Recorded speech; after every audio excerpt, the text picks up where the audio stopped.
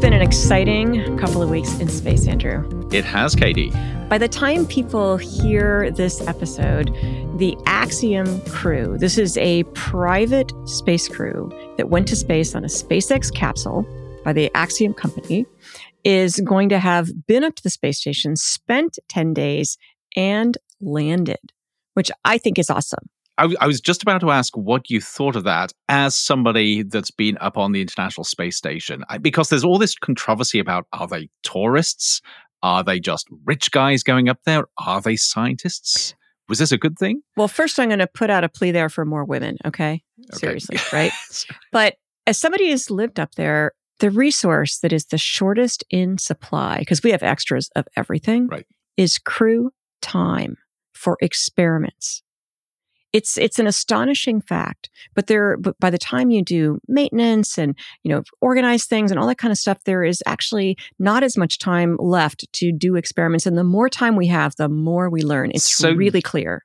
This was really just like a bunch of rich interns going up there. It was extra hands, just like we have with student interns. I was going to call them graduate students, okay? Okay, all right. They're a little bit more than interns. But seriously, but you would still welcome. If you were up there, you'd think, hallelujah, a bunch of extra people to do the work that we're all trying to do.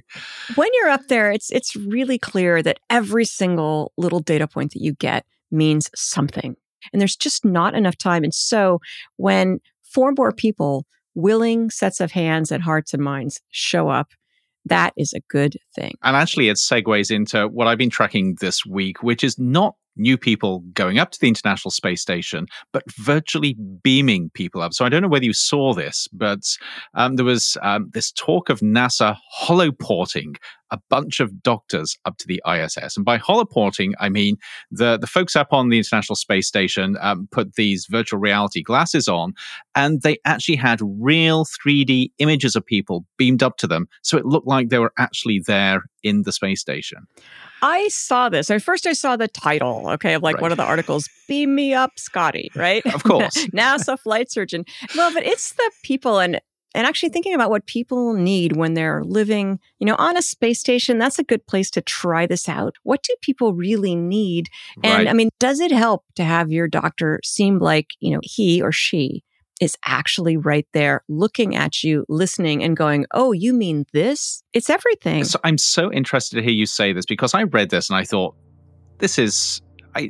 I thought it was a bit of fluff. I was a little cynical over it. But to hear you speak, who's actually been up there, I hadn't really thought of how important it is to have that 3-dimensional, visceral interaction with somebody.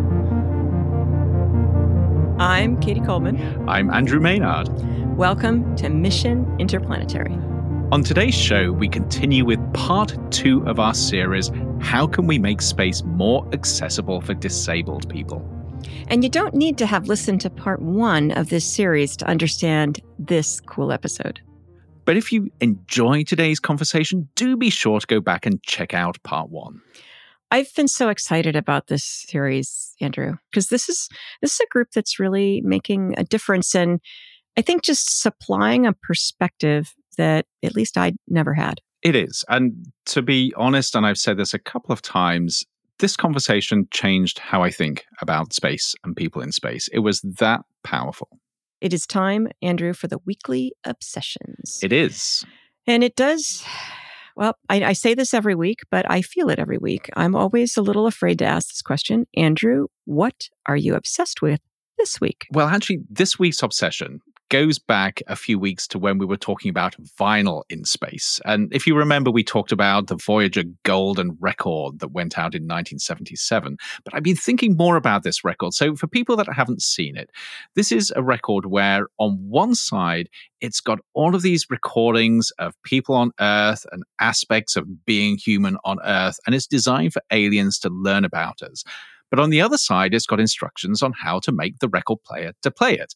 And what fascinates me about these instructions is they're beautifully elegant. But I'm pretty sure if I gave that record to one of my students and they didn't have the internet, they would not have the first idea of what to do with them. And I'm sitting here thinking, if we can't work out how to interpret this record, how on earth will aliens do this? Well, you have a point, and I mean, is there not pictures? Is there not? There are pictures. So the key to this is you have to understand the oscillation frequency of one of the transition levels in a hydrogen atom. And there's this little picture of two little circles, one with an up and one with a down sort of pointer on them. And now, if you're somebody that studies these things and you know all about hydrogen and transition, energy transitions and wavelengths, you might just be able to work it out. But I must confess, I would never in a million years work out what those two little circles with dots and lines in them mean. And I was trying hard to contain myself, had this image in my mind of basically aliens opening this box. The first thing they see is the directions and they just like throw them over their shoulder. Okay? Right, I know. Or they think dinner plate.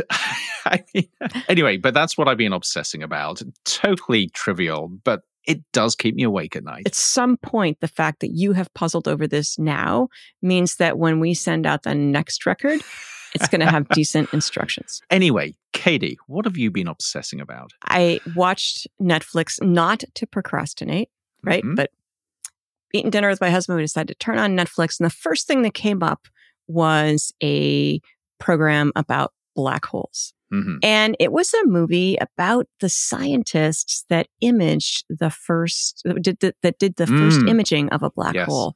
And this movie showed two aspects of figuring out how to image black holes. One was the mathematical team that's solving equations. And the other one was the physicists who are basically organizing a series of, I don't know how many telescopes around the Earth that basically made a telescope the size of the Earth by taking telescopes from around the Earth and getting them all and operating. Connecting them together, yes. Exactly.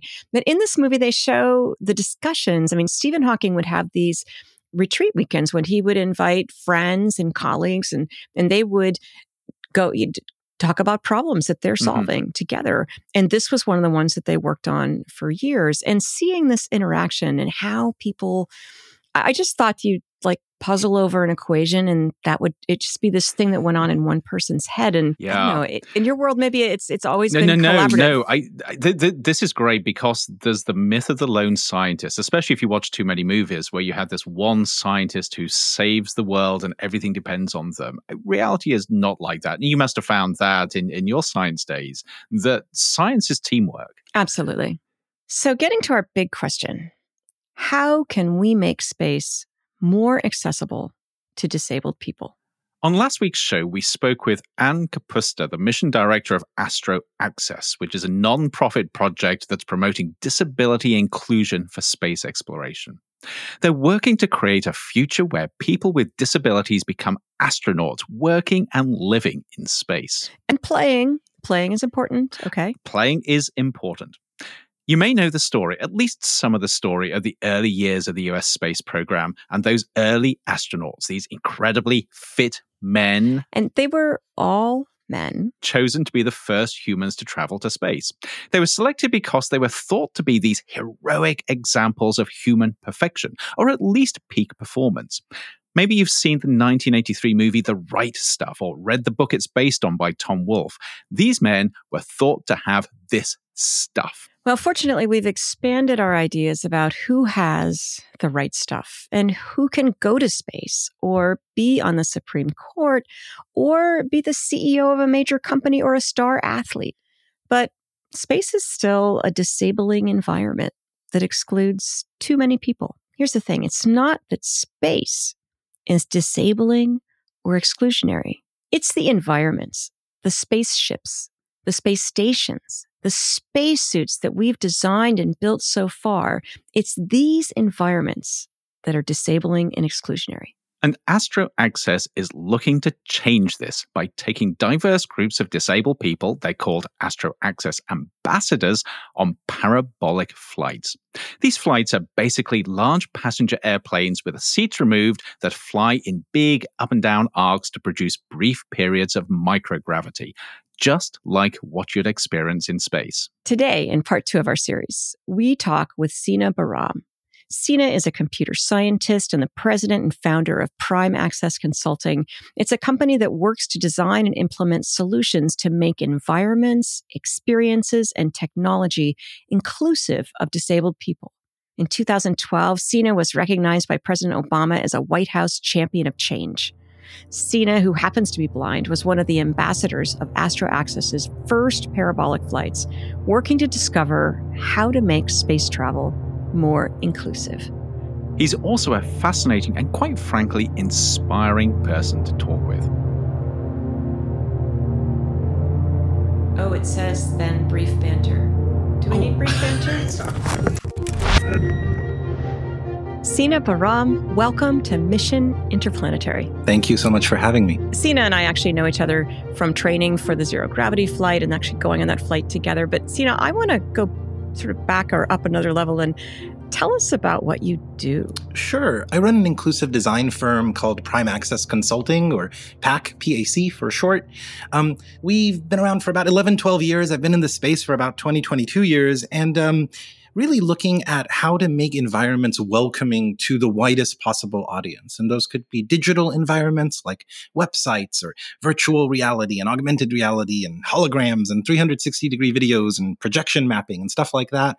Or it can be physical environments, like think of the gallery of a museum or a building. How do we welcome people into these spaces and design for everybody in mind, no matter where they fall on the vector of human difference? Well, Sina, you talked about the social model of disability. Can you describe that to me? There's lots of models of disability, and people have written entire dissertations on this topic. So I don't want to present that I'm summarizing the entire field, and I encourage people to do some reading. But two popular models are the medical model and the social or environmental model of disability. So in the medical model, right, you break your arm, you go to the doctor, hopefully it gets fixed. But if it doesn't, what do we do as a society, right? We put the burden of disability on the individual, right? We refer to it as an impairment, etc.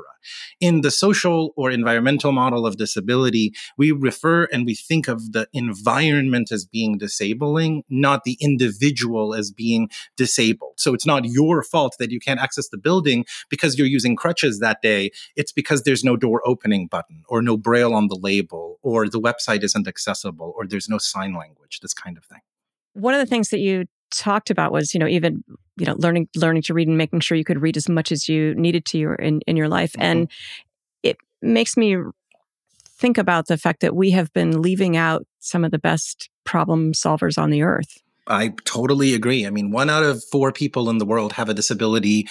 Your chances of experiencing a disability over the age of 35 is 1 out of 2. That's 50%. And that's a lot of brains that we're leaving on the table, so to speak, that could be helping us solve amazing problems from space travel, ocean exploration, neuroscience, climate change, just problems that face us as a species that we need to solve. And so I think it's a huge opportunity cost, if nothing else, forget the right thing to do, the moral justification, all these other things, to not include as many humans as we possibly can to get us to the future we want to build together. But then if I was going to pick people to go, I would want to pick people who, things are going to happen unexpectedly up there. Mm-hmm. And I'd like to pick people who are going to be determined, who are going to say, okay, so it wasn't like the plan, but we still have to get there. We still have to do this. And it seems like disabled people face that every single day. Every single day, right? If you want the best problem solvers on Earth, it's people with disabilities, because every single day the plan doesn't go as expected. The bus doesn't stop in the right place. The person doesn't show up that's supposed to be doing the ASL interpretation. The wayfinding solution on your phone isn't working and you still have to make it to that really important meeting or to a date or whatever the case may be.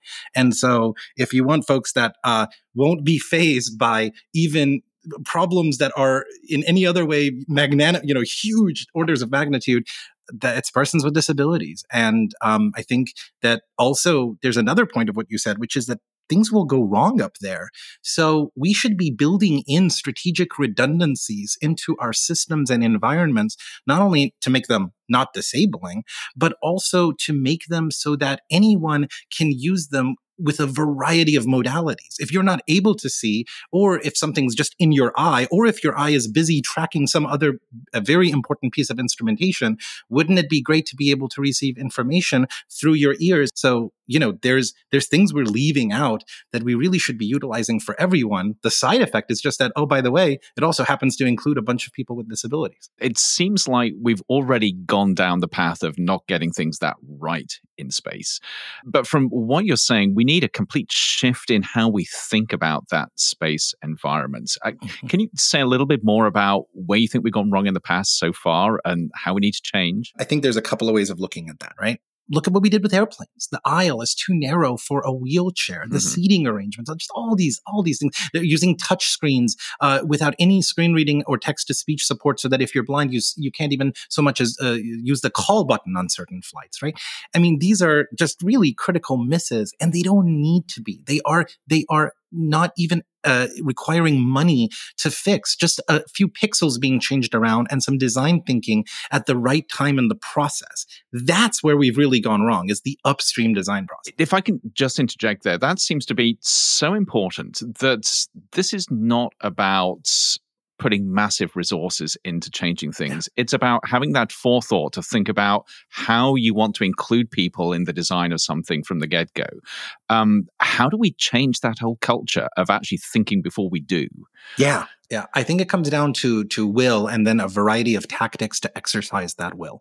So we first need people in leadership positions to get on board from a policy and standards adoption perspective of this idea of inclusive design, whether they want to approach it from equity, from strategic redundancies, return on investment, return on institutional goals.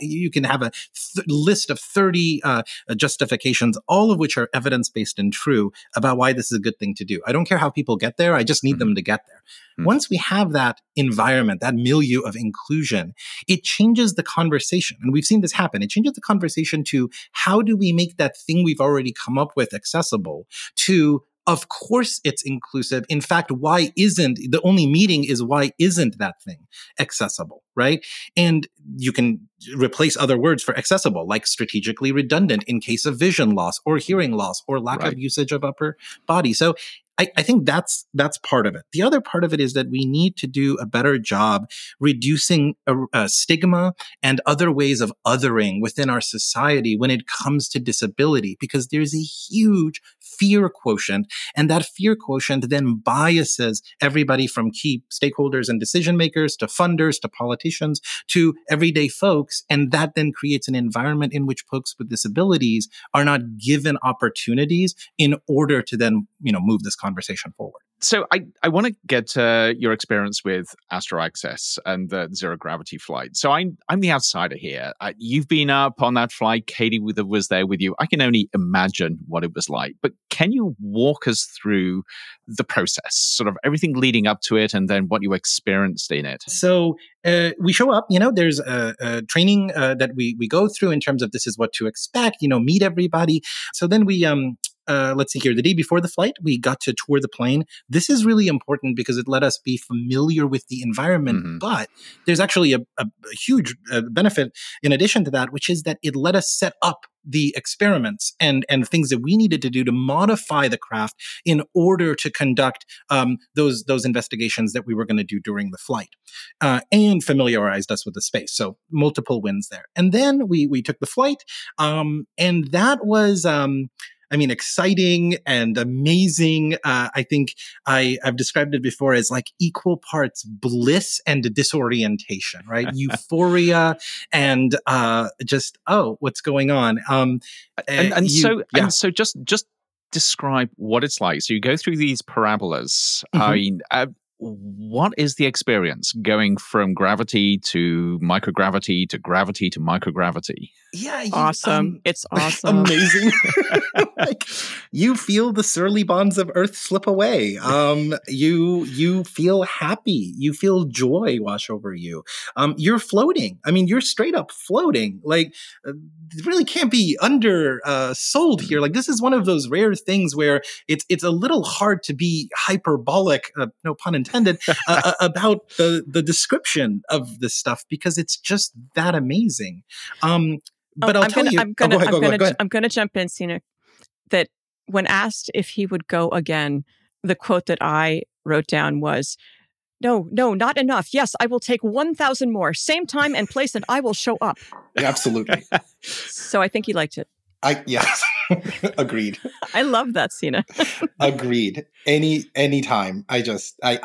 I can only imagine what that's like in a longer duration, like being on the space station, Katie, et cetera. Like I can only imagine, but there is this like cyclic kind of thing where that I think our folks listening don't always know about, that where basically this plane is flying like a porpoise, so it's flying up, and then when it noses over, you have about 30 seconds of floating around in microgravity, and then when it pulls up again, that's when wherever the floor is, that is where you're going to be. This is fascinating because as a blind person, you hold certain things to be invariant. Generally speaking, the ground does not move. Mm-hmm. Generally speaking, buildings stay put, right? These kinds of things. Generally speaking, your orientation, your directionality is under your own control. None of those things are true in microgravity. So you could have a little bit of rotation and not even know it, right? Because you're not getting that vestibular feedback about spinning, if it's a slight rotation. Yet that means that you might be 30 degrees away from where you thought you were going to be. So all of a sudden we have to rethink the entire methodology that is used for wayfinding, station keeping, communications, because it's a really loud environment. All of those things change. Now I love that.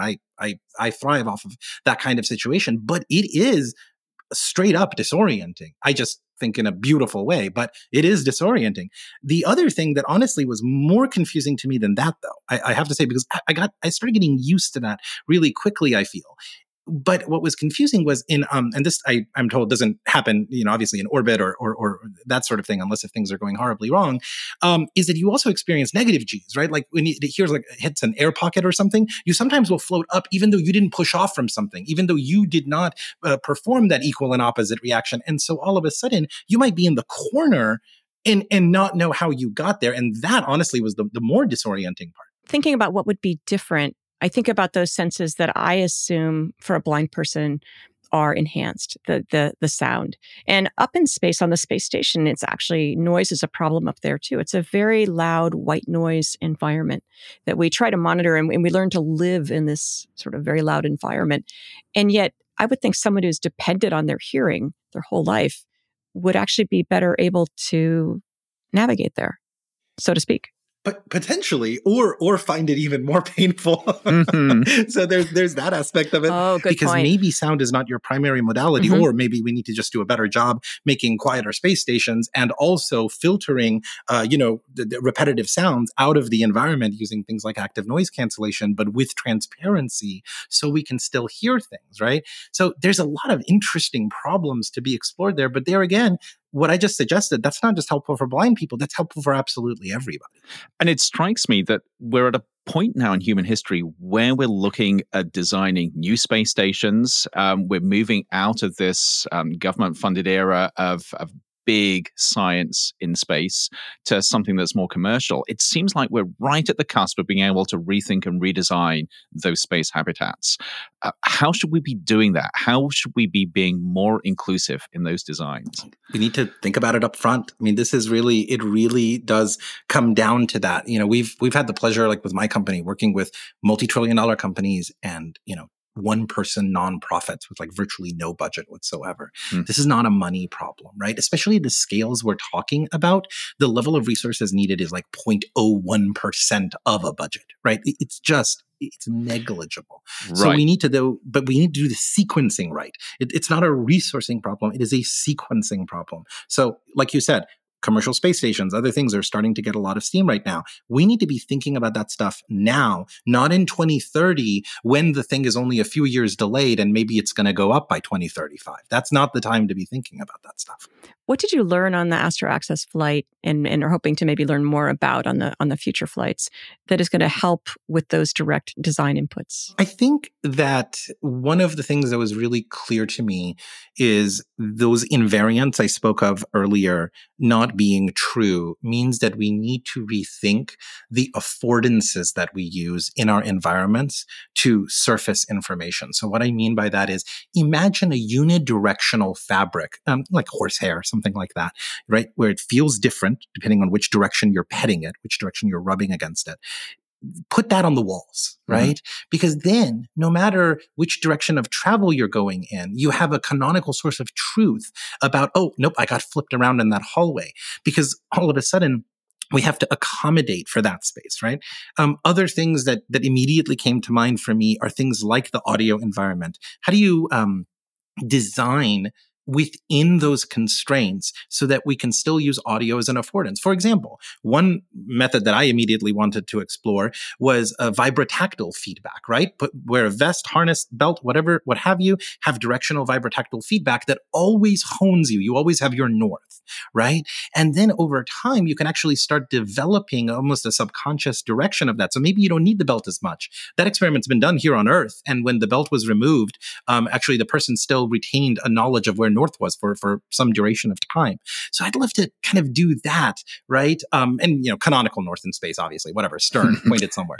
And that to me is like, those are the things that I just deeply want to explore because they could A, help everybody, but B, they widen the bandwidth. Right now, we are sipping information, in my opinion, through a straw, whether you can see, fully able-bodied, whatever, through a straw. And I want, the fire hose, right? And then we can filter on an individual basis to maximize each person's potential in that space. So when you look at who's doing this, obviously you are doing this, advocating for this sort of design approach, and working on it with your company. Who else is doing it? Where are the degree programs that are training the next generation of designers and thinkers here? Do they exist yet, or where should they be? Yes. For people who are already working at design companies and realize, I've been missing a really big boat. Yeah. I'd like to think about this differently. Where can they learn? Well, I'm hiring, so let's see here. Well, there's a couple of answers, right? So one is like, you might think of some of the usual suspect, like RISD, Rhode Island School of Design, places like that where they have these design programs. But I'll tell you, they don't have inclusive design programs there, right? Like it's not a dedicated discipline. Even look at the computer science programs. Imagine all of the interfaces being created in the world. Think of all of the boot camps, the coding boot camps that people go to and then go become web developers. Most of them don't incorporate even the basics of accessibility. And that's why some poor restaurant has an inaccessible website. It's not because they don't want to serve disabled people. It's not because of any kind of malice on their part. They just hired a developer and trusted them to design a website that everybody can use. But this is not taught. So we need to solve this problem upstream in academic programs, in licensure for universities and accreditation, so that we make accessibility and inclusion a success criteria.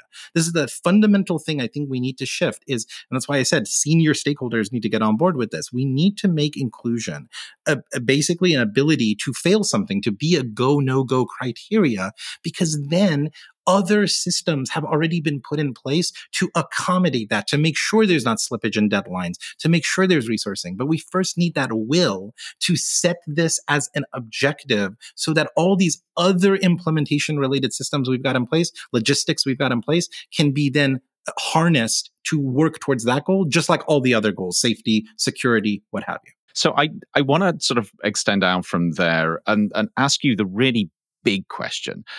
What is your dream for what's the future of inclusive space exploration looks like 30 years from now?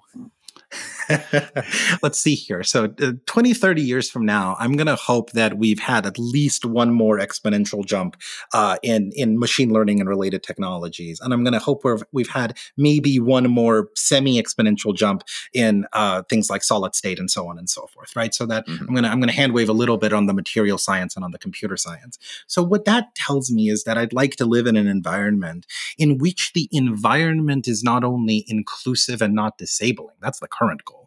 But for 20 to 30 years from now, I want the environment to be responsive and ubiquitous. I want computation to be ubiquitous so that we can use it as a tool in order to amplify our efforts as humans. That means walking into a room and being able for my, little implant underneath my ear or bone conduction or however you want to get the information, it could be brain-computer interface, to tell me who's in that room, to sonify the space using non-speech audio to give a layout of spatial information, right? To immediately interface with any technology that I sit in front of so that I'm not using some, arbitrary written a million years ago screen reading program, but interfacing with something natively because it was created in a responsive way so that it doesn't matter if you can't see or can't hear or can't use your hands. It's simply a semantic interface that then adapts to you. Now, taking this back to space travel, you can imagine that all of those things are incredibly important when performing space travel. Let's say we've gotten a little bit better about our ways of, getting to Mars and that sort of thing. So if you're on a ship for a few months or 6 months time, what does that look like in terms of navigation? What does that look like in terms of the environment responding to you and you being able to communicate with people seamlessly? So imagine someone who's a sign language user.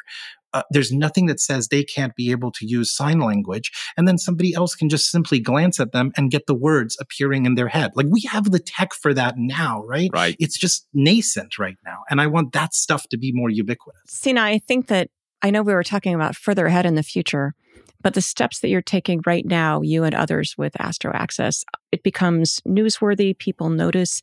And I think it actually elevates the future that you are talking about and working towards by making people see that space is inclusive now and that it's getting better for everyone to go.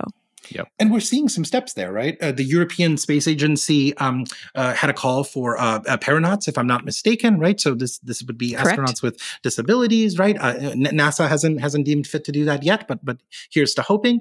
The commercial space folks are definitely looking into this. We saw the participation during Astro Access, and I really do think this is it's really weird to say about this group of people, so don't take me wrong, but lack of imagination, right? It's not something you often hear about spacefaring folk, but it's a lack of imagination of how their space, how their lowercase s space, how their domain could be improved by involving all these folks, but then also by the innovations that come for adapting our environments. Look at the QWERTY keyboard, speech recognition, text-to-speech output, and even things like the swipe keyboard. All of those things came out of assistive technologies. Every single one of those things came out of assistive technologies. And so just like how the space program has had wonderful benefits here on Earth in terms of the tech that was invented, assistive technologies have been a huge driver of innovation.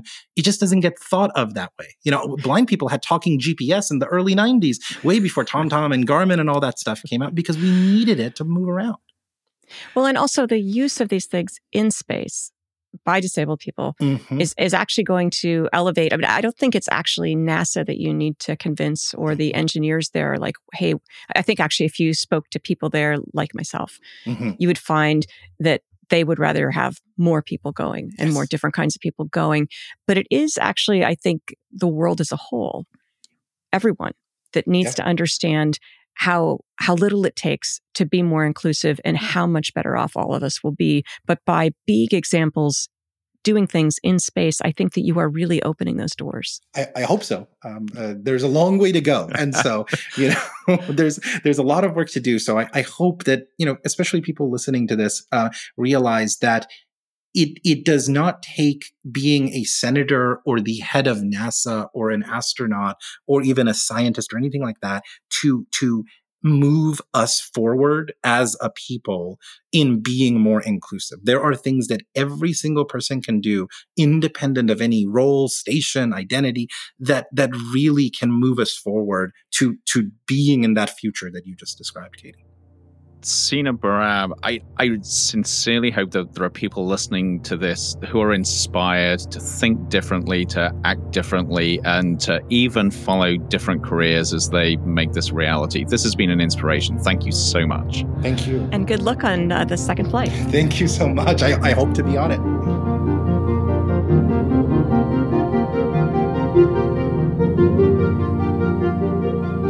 Mission Interplanetary is a podcast.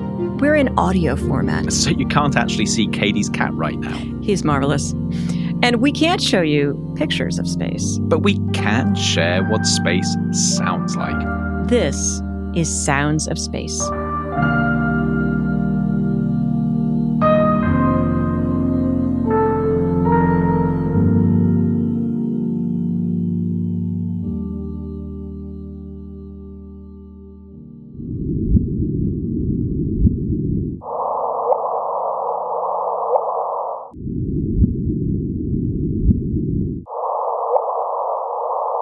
Okay, Katie, what do you think that was? Well, at first I thought, okay, it is the Mars helicopter. Okay. The little Going helicopter, very, very slowly. Ingenuity. Well, no, because it's like going, but then it stopped, and that would It's be like a bad. wop, whip, whip, And I whip. know Yes. it's been doing well, right? I think it's so cool though that we have a microphone on the Perseverance rover. Yes. I mean, the actual sounds of Mars. Andrew, I have no idea, but if I was listening to it all night, I don't think I would have a peaceful night's sleep. And it doesn't sound magical, mystical, or colorful or ethereal to me. Well, actually, that's pretty good because this is a pretty violent event. And it's actually one that ties in perfectly with your obsession for this week. That was the sound of two black holes colliding. No. Yes. So everything ties together here, and you had no idea we were going to get to this point. So the collision caused gravitational waves. That's what you're hearing. That wop, wop, wop and whip, whip, whip, except it's been sort of changed slightly. But it's incredible that we're hearing this. Gravitational waves are ripples in the very fabric of space-time itself. They were originally predicted by Einstein in the last century, but it wasn't until 2015 that gravitational waves were actually first observed by scientists at the Laser Interferometer Gravitational Wave Observatory, which is such a long name that we call it LIGO. The waves we heard were caused by the collision and merging of two black holes, each around, get this, 30 times the mass of our sun. This collision occurred around 1.3 billion years ago. And I still can't get my head around these figures. It briefly released around 50 times more energy than all the light in the visible universe, which is just mind-blowing. The blip you're hearing is the gravitational waves converted to sound waves at two different frequencies, which is where you get the blip, blip, and blop, blop. This was the sound of an event so powerful that it sent ripples through space-time itself. I love the way, basically, when you build different instruments that allow you to see, quote unquote, in different ways, then you learn more. I mean, the Chandra telescope helped us understand so much about black holes. And yet that was a long time ago. That was 20 years ago that telescope launched. And the thought back then was, if you build it, we will see. Right. But this has been the history of so much science. We build equipment and we use it to see things we couldn't see before. And it just changes the way we perceive not only the universe, but ourselves. So, yeah, it was awesome. It was. So let's listen to that again.